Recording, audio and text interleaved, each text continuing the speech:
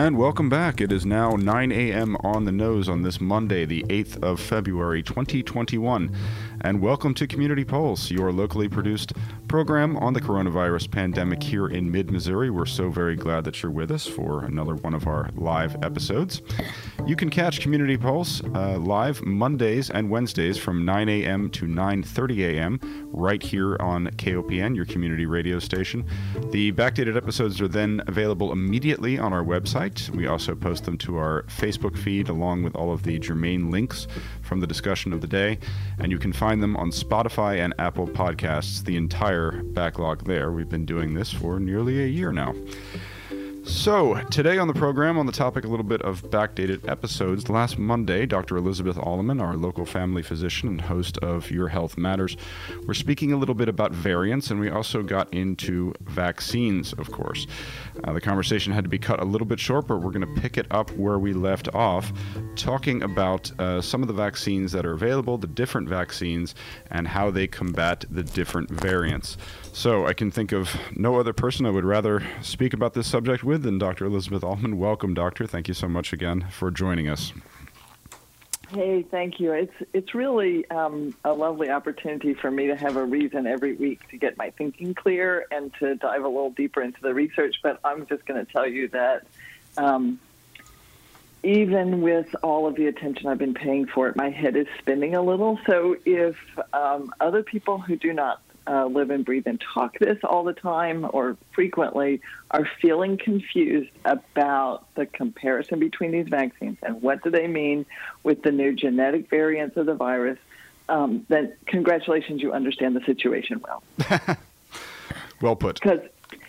Yeah, so it's like at the beginning of the pandemic, like a year ago or so when we started this show, I kept saying every time I would make a statement, like every time we make a statement about this emerging pandemic, we pretty much have to say, so far as we know, yet. Because this is emerging understanding, and now the virus is changing. So, so everything is a little different. So before we get deep into viruses, into the vaccines and such, I wanted to just run over the numbers. The numbers of cases in Missouri and in Boone County continue to slowly decline, as do numbers of hospitalizations. However, deaths seem to be staying fairly static, even though we've been having this decline over, 3 months now. We would have expected deaths to decline about 3 to 4 weeks after we started to see declining cases, and so that leaves things as a mystery about why that's happening. Almost certainly there are more people who are getting sick than who are getting tested and diagnosed, and interestingly, the state of Missouri has decided not to count the results of these rapid tests, they sometimes called antigen tests, not antibody tests to see whether you've had it in the past, but these tests that promise a rapid turnaround within a half an hour or an hour. Those tests are a little bit problematic. They have a high false negative rate. So getting a reassuring result from that test is not necessarily as reliable as getting a negative from the PCR test, the one that takes 4 to 8 to 12 hours to get back. But people are relying on it. As Americans, people who live in 2021, we like immediate information, and we think sooner is always better, but it's not so much. But however, those rapid antigen tests are reliable as far as a positive. Many people are still saying if you're not sure, if you get a positive test, you could get a repeat with the PCR test. And the usefulness of these rapid tests are for frequent testing. So if we wanted to say in a nursing home or in a college campus, if we wanted to say we're going to test everybody twice a week, we often do these rapid antigen tests, and they are helpful if you use enough of them. So that's a long-winded way of me saying the state of Missouri has decided not to count cases that are diagnosed with an antigen test, and that is probably between 20 and 25% of the tests we're doing in the state. So we may be missing that many cases who of people who actually know. And then, of course, we're missing cases of people who don't realize they have it, don't have symptoms, are chalking it up to something else, don't have access to health care, for whatever reason are reluctant to get tested. Many reasons why we're almost certainly undercounting. But also the Missouri Sewer Shed Surveillance Project is reporting decreasing amounts of messenger RNA in the stool in our sewer systems. And so those things are all matching up. The thing that doesn't seem to be matching up with that is death. So it seems like things are looking better for Missouri. As far as our vaccine rollout, Missouri is still trailing the nation as far as percentage of our population vaccinated. We're up to 7.8% of our population vaccinated. We have administered 625,000 vaccines. So we're not doing as well as some other states, but we're doing something, and I'm really excited to see the vaccination process roll out. So, and in Boone County, we had been seeing, last week we had a couple of days below 30 cases per day, and the last data point is from Friday, and we had 82 cases then, so we had a little bit of an uptick, but the 5-day average test is still trending downwards. And I did not expect that we would see lowering of cases in February, especially with all this cold weather. So in the light of that, and we are also seeing the arrival of these genetic variants of the virus and we're naming them based on where we first identified them. We don't know whether that's where they came from, and there is some danger that this could become some ethnic slurring, and that is not my intention. But there's the UK variant, there's apparently 2 variants from Brazil, and there's one from South Africa, and that is complicating everything. So far, what we know about these variants is they seem to spread more rapidly, and the way we're doing a lot of speculation. Okay, so now I'm moving fully into speculation. What we see, the pattern we see, is that once these variants appear, they begin to become the predominant variant, and that would presume that they have some competitive advantage, that they can do something better than the other variants, and we think that what they can do is spread more easily. The question is, do they cause more serious illness? And so far, we aren't sure, but the best data I've seen is from United Kingdom, where they have the most cases of that variant, and they have a COVID symptom tracker app. So everybody can download an app onto their phone, and they can every day report whether they're having symptoms or not. And that allows them to get data from millions of people that's real time, and they're able to track the incidence of the illness through their population. And apparently there's a way to report when you get a COVID positive test and whether you're positive test for the variant. And what they've noticed is that people do not seem to have more symptoms, more severe symptoms, or symptoms for longer, even when they get the variant. We don't know whether, though, there's an increased risk of hospitalization. That would predict that there isn't, but again, it's all speculation. So overnight, what we heard was the South African government has decided to suspend their vaccination efforts using the Oxford AstraZeneca vaccine because of a preliminary study studying only a couple of thousand people, with the average age of in their 30s. Which showed a really very, less than 50%. They're saying maybe about 20% protection against mild to moderate illness. And so they're thinking maybe this vaccine isn't effective against the South Africa variant. Now, we're doing a best I can tell, and if anybody knows something different than what I say, I am so welcome to be corrected. The best I can tell, I'm always wondering when we make a statement like it's less effective against the South Africa variant. Like, I want to know what study they did and how they found that out. The study that the South African government is quoting has not been published. It has not even been pre-published, so it hasn't been peer-reviewed, and we can't even do that global peer review that we're starting to do now if people will do pre-publication release of some data. That also seems like everybody in the world can argue about it. But right now... I'm sorry. It also seems like a rather low sample size. Would you agree? It's a very low sample size, and honestly, it is really sort of concerning to me. I mean, it has been my whole career, how many medical decisions we make based on data that should be just considered preliminary, and then we somehow run out of enthusiasm or money to follow it up. I think we'll be following it up with more information. Yeah. And this morning, while I was getting ready and I heard this news, I thought, well, what's the downside of vaccinating people with a vaccine that maybe is only 20% effective? I mean, I'm assuming there's a cost to, Indeed. Well, I mean, as you pointed out, we really don't know. But to halt our efforts seems seems like a little bit of. I mean, we have to proceed, do we not? Whether or not. So these are great questions, and my question about that wasn't just rhetorical. It wasn't just, well, why not? Let's just keep going forward. It's honest. Like, first of all, I'm really glad I don't have to make this decision. Right. And so I'm armchair quarterbacking a little bit, and just full disclosure about that. But I'm just curious, like, what in the mind of the person who needs to make a decision like that, what is the downside of moving forward? And I'm sure there's an expense.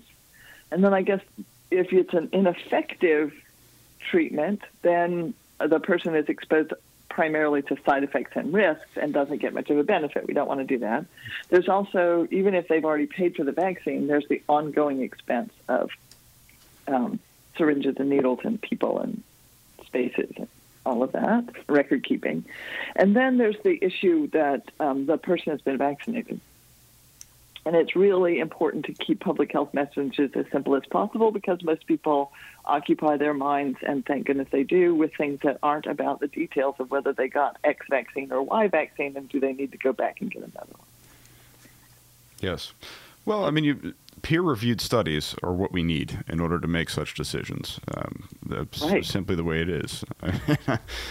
I don't think we could put it any better than that, as a matter of fact. Yeah, and then what do you do if you don't have that, but you still have to make a decision? So what? And the thing is, what we're doing is we're also speculating about the effectiveness of these vaccines against the variants based on the location, the geographic location where the study was done. So in these larger vaccine studies, they are, thankfully, doing them in several different countries. And so it's not like we really know that these vaccines are less effective against that variant. We just can compare the effectiveness in South Africa versus the effectiveness if there was a study group in South Africa and there was a study group in Brazil, or any other place where some of these variants who have a name of another country but are now spreading in that country, the prevalence of those different variants. We are not, as far as I know, actually doing genetic sequencing of all of the positive tests of people in the study. And again, if I'm wrong about that, I would love to be corrected. So we're just speculating that it's the variant and not something else about the location where we're doing these vaccines trials. Like, I mean, I don't know whether somehow I'm sure that they're doing everything very carefully, but it's hard to make things be exactly the same in two different countries. The other thing is that I think there's this idea that somehow because when the current vaccines that we have licensed in the United States, the one from Moderna and the one from Pfizer, when they were released, it was with this statement that they're 90 to 95% effective.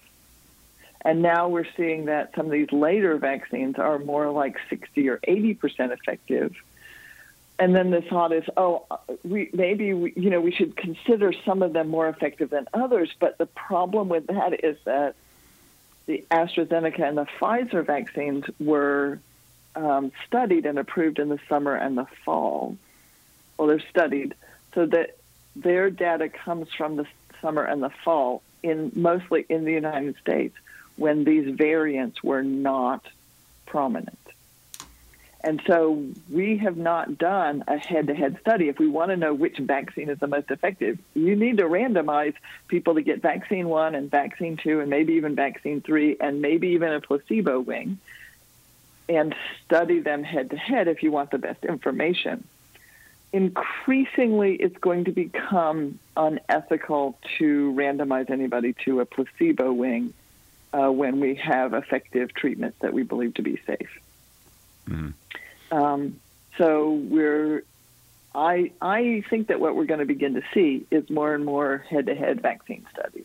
And that is a little bit harder since there is a little bit of geopolitical, what do you want to call it, country-based pride thrown in. And so we're going to have to do a lot of cross-national border cooperation to get those studies done. You know, medicine has done it, and we can do it. It's just that there are more obstacles to that. So I think that these earlier vaccines are getting the benefit of having been studied before these challenging variants were around. Indeed. And, I mean, it's also probably one should point out, I mean, we understand some things about these variants, but I think that the knee-jerk reaction of most of the public when they hear about a variant, I mean, they would assume that it's like in the movies where, oh my God, we're facing a virulent new strain that has different transmissibility and can't be fought with current vaccine technology or something like this. We're talking about, particularly in terms of a novel virus, I mean, we're talking about fewer and smaller mutations, which, yes, have their effect. They, of course, have their effect, but there's no reason to confront these with sort of a sensationalist drama that one would ordinarily associate with a screenplay. I mean, exactly. Yeah. I think sensationalism and drama, along with politicization, right, is are unhelpful approaches to a global health crisis. Indeed. And over time, in general, all of life changes. So we call them mutants, but a mutation is simply a change, and it implies a change in the genetic makeup. And so, mutant has gotten to be sort of like synonymous with monstrous, which it isn't. It's just different. Yes. And I think there's been a concern initially when these variants arrived is, are we starting all over? Are we going to have to start all over? How about the people who've already been infected or vaccinated to the original strain, the predominant variant throughout the last year? Are they at risk of getting infected with these new variants? And, I have some of my patients say, are we just going to have to do this all the time? We're going to live in crisis and worry and racing around to get one vaccine after another? And I hope not. The way genetic variation happens is with rapidly replicating organisms. And so if we can reduce our numbers worldwide, then we will reduce statistically the incidence of the emergence of future variants. Yes. And so that is why this thing is like, if there's that whole thing of, injustice anywhere is a threat to justice everywhere. Viral replication of any, disease, but specifically this one, anywhere, is a threat to all of our health everywhere, which is why there's been a lot of discussion from the very beginning about trying to distribute these vaccines widely, fairly, with a sense of justice, mostly because people everywhere have the same value, but also because even if all I care about is my own health, then I don't want this virus replicating anywhere. Indeed. I mean, it's the precautions that we have in place. I mean, one doesn't want to break out the crystal ball and say, okay, this is when life will begin to return to normal. But I mean, even with the vaccines that we're doing, we're probably going to keep most of the social distancing measures that we have in place for several more months. And that's done with the aim of ensuring that people who are vaccinated, who might still be able to transmit the virus, cannot do so. and also that we don't spread any more of the genetic mutative strains that have found a natural selection advantageous loophole. That is, that they've maybe be more easily transmissible, more highly contagious in people who have light symptoms or no symptoms. So this is just an example of the virus, taking advantage of one way that it has to spread. A natural process. Yeah, life finds a way. Yes, it does. And the viruses are life. And our immune systems also adapt. So human life finds a way as well. So this is you've hit on exactly why we're going to have to continue to mask up and limit our social gatherings for a time longer, even those of us who've been vaccinated. And part of it has to do with solidarity and what people call virtue signaling, which I don't know what virtue signaling is, except that's not a nice term. My part. We don't have to use that term. That's a term. No, but it is about sort of showing support for a common cause in the same way that waving at another driver you pass on a rural highway is. So, and it's also because we are still not sure whether or how well a vaccine prevents asymptomatic or really mild infection.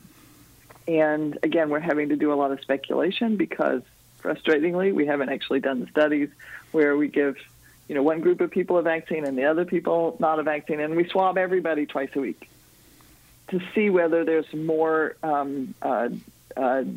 incidence of the virus in your nose, even if you've been vaccinated and it doesn't make you sick. So we still don't know that. And with, there are other vaccine-preventable illnesses, notably mumps and whooping cough, where people who are vaccinated may actually have been the source of many of the recent outbreaks because they don't get classic symptoms. And so we don't realize that what they have is this particular vaccine-preventable illness. And the vaccine isn't 100% protective. So even if it's so vaccinated people have spread those illnesses to also vaccinated people. And then the severe illness happens when they come across an unvaccinated person, either for whatever reason that they weren't vaccinated. So since so much of our population is still unvaccinated, those of us who have been vaccinated still need to be careful that we're not asymptomatic vectors while we figure it all out. Indeed. And that seems to be an important question, but not the most urgent one right now. Yes. Well, last week, we'll go back to last week's discussion, and I believe you made a statement saying, you're asked all of the time by people, which vaccine should I get? And your response is usually the first one that you're offered. Yes. You still stand by that, correct? I'm still standing by it because the other thing that my mental critique about this new data that maybe, has been published that the South African government used to halt the AstraZeneca vaccine rollout in South Africa, is that really the thing I want the vaccine to do right now is to prevent death and serious illness. So a vaccine that keeps people from needing to be hospitalized or die, or maybe even get long COVID, because we think long COVID is associated with people having more symptoms early in the course, that is a very valuable intervention. And if we could get everybody in the world vaccinated so this isn't going to kill them or need them to need to be hospitalized or make them long-term permanently partially disabled, well, now that is a valuable intervention. And the thing is, we still don't have the kind of information and data that people would need to make a thoughtful, careful decision about whether the Oxford is better than the Pfizer, whether the Johnson & Johnson that's coming out probably in the next week or two is a better option than the Moderna or the Pfizer. Again, those have not been subjected to head-to-head trials, and so it's sort of it's like trying to predict who's going to win a certain athletic event based on how they responded, how they fared in contests with other teams. And like, you can't know until, that's why people tune in to watch the game, because you can't know. So in the same way, we can't know right now until we actually do the study whether one vaccine is somehow better than others. And then there are these other data points that we can't have yet because we've only been vaccinating for 2 months. Right. How long will they last? But I mean, waiting for absolute certainty is not exactly an option. Is it? Well, it puts you at risk of getting the infection, and then the question is, how do you want to get your immunity? Do you want to get your or how do you want to walk through this crisis? Are you hoping to hole up long enough that you'll avoid both the infection and the vaccine, and you'll just emerge on the other side, not infected, not vaccinated, but still vulnerable to the infection, and hope that we eradicate it on a global level? That's one option. Another option is that you're hoping you get it, you get over it, and then you're immune and you're getting natural immunity. And you run the risk of getting seriously ill, getting hospitalized. Even children have gotten seriously ill, hospitalized, and die. So there's no age at which you are, guaranteed to not have that. But some people really think that natural immunity is the way to go, and, bless their hearts. Or do you want to get a vaccine and to become immune based on that way? And if so, then the only way the vaccine is actually going to work is to take it before you get the infection.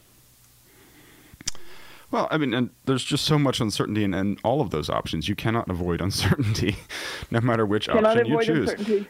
I mean, no guarantees with any of those routes. Of course. Nope. Well, I mean, we say this every week, and we're not telling. I mean, we have very intelligent listeners, so we're not telling anyone something that they don't already know. But I mean, really, people will continue to die of this infection, most likely for many, many years to come, just like they die of seasonal influenza. The important part of so much of what we've done in the past year is keeping the hospitals clear, keeping the intensive care beds open so that people do not have to die needlessly and hospitals are not overwhelmed. So, I mean, in this, you speak of solidarity, we speak of, coming together as a species, so to speak. I suppose getting the first vaccine that you're offered is doing your part in a way. Yes, there are risks involved. There are always risks involved, and there is no certainty. But it seems like, I mean, that's what we're sort of banding together as a species to try to do. And again, we're not telling anybody something that they don't already know. We just have to keep those ICUs clear so that physicians are not put into the horrible choice of saying, this person lives and this person dies of this virus, because people will die of it. But for putting people in the position to have to make the choices, well, you would know about it more than I do. Yeah, we need our hospitals for the things that we've always been using them for. Yes. People having heart attacks and being in car accidents and all those things. So hospitals are places most of us don't want to spend a lot of time unless we happen to work there. But they are places where if we need them, most of us want them to be available for us. So throughout this crisis, my attention has stayed laser focused on how do we preserve the institution of our hospitals, because when the hospitals collapse, then horrible things start to happen. And we see that. We saw that in the Ebola outbreaks in West Africa, where a pretty good health system, but it was already struggling and not up to the standards that we're so used to here in the United States. It didn't take much to overwhelm it, and then really hard things happened. Oh, it happened at the beginning of this pandemic in Italy. It did. Yeah.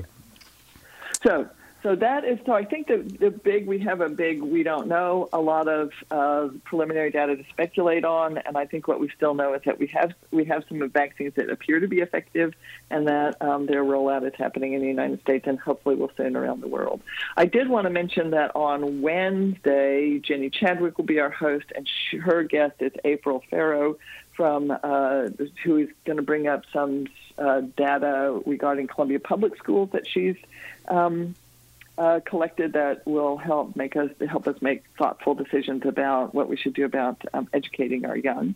And on Your Health Matters this week, I have a live guest, Hannah Barton, who is That's about engineering, using engineering principles to make healthcare and medicine work better, which will be an interesting non-pandemic focused talk. Wow. And so then I just want to leave people with the typical blessing of wear your mask, wash your hands, avoid gathering inside with other people, take your vitamin D. We're getting increasing evidence that vitamin D is helpful, and cultivate a cheerful confidence that your body can handle a viral infection. And thank you so much, Peter, for your engineering today. Yeah, no problem. And, also strongly consider taking the first vaccine that you're offered. Yeah. First vaccine that you're offered, yes. Absolutely. Well, thank you very much, Dr. Alleman, for another great, informative conversation. And as Dr. Alleman was pointing out, please tune in for Your Health Matters this Wednesday, along with Community Pulse this coming Wednesday at 9 a.m., because we have some more great information coming up from experts such as Dr. Alleman on the global pandemic and how we're dealing with it here in mid-Missouri. So, as always, thank you so much for tuning in to Community Pulse. It's our pleasure to engineer and produce this program for our community via the help of volunteers. And you can catch the next live episode at 9 a.m. on Wednesday with Ginny Chadwick, public health advocate, and also Mallory Daly, who will be engineering.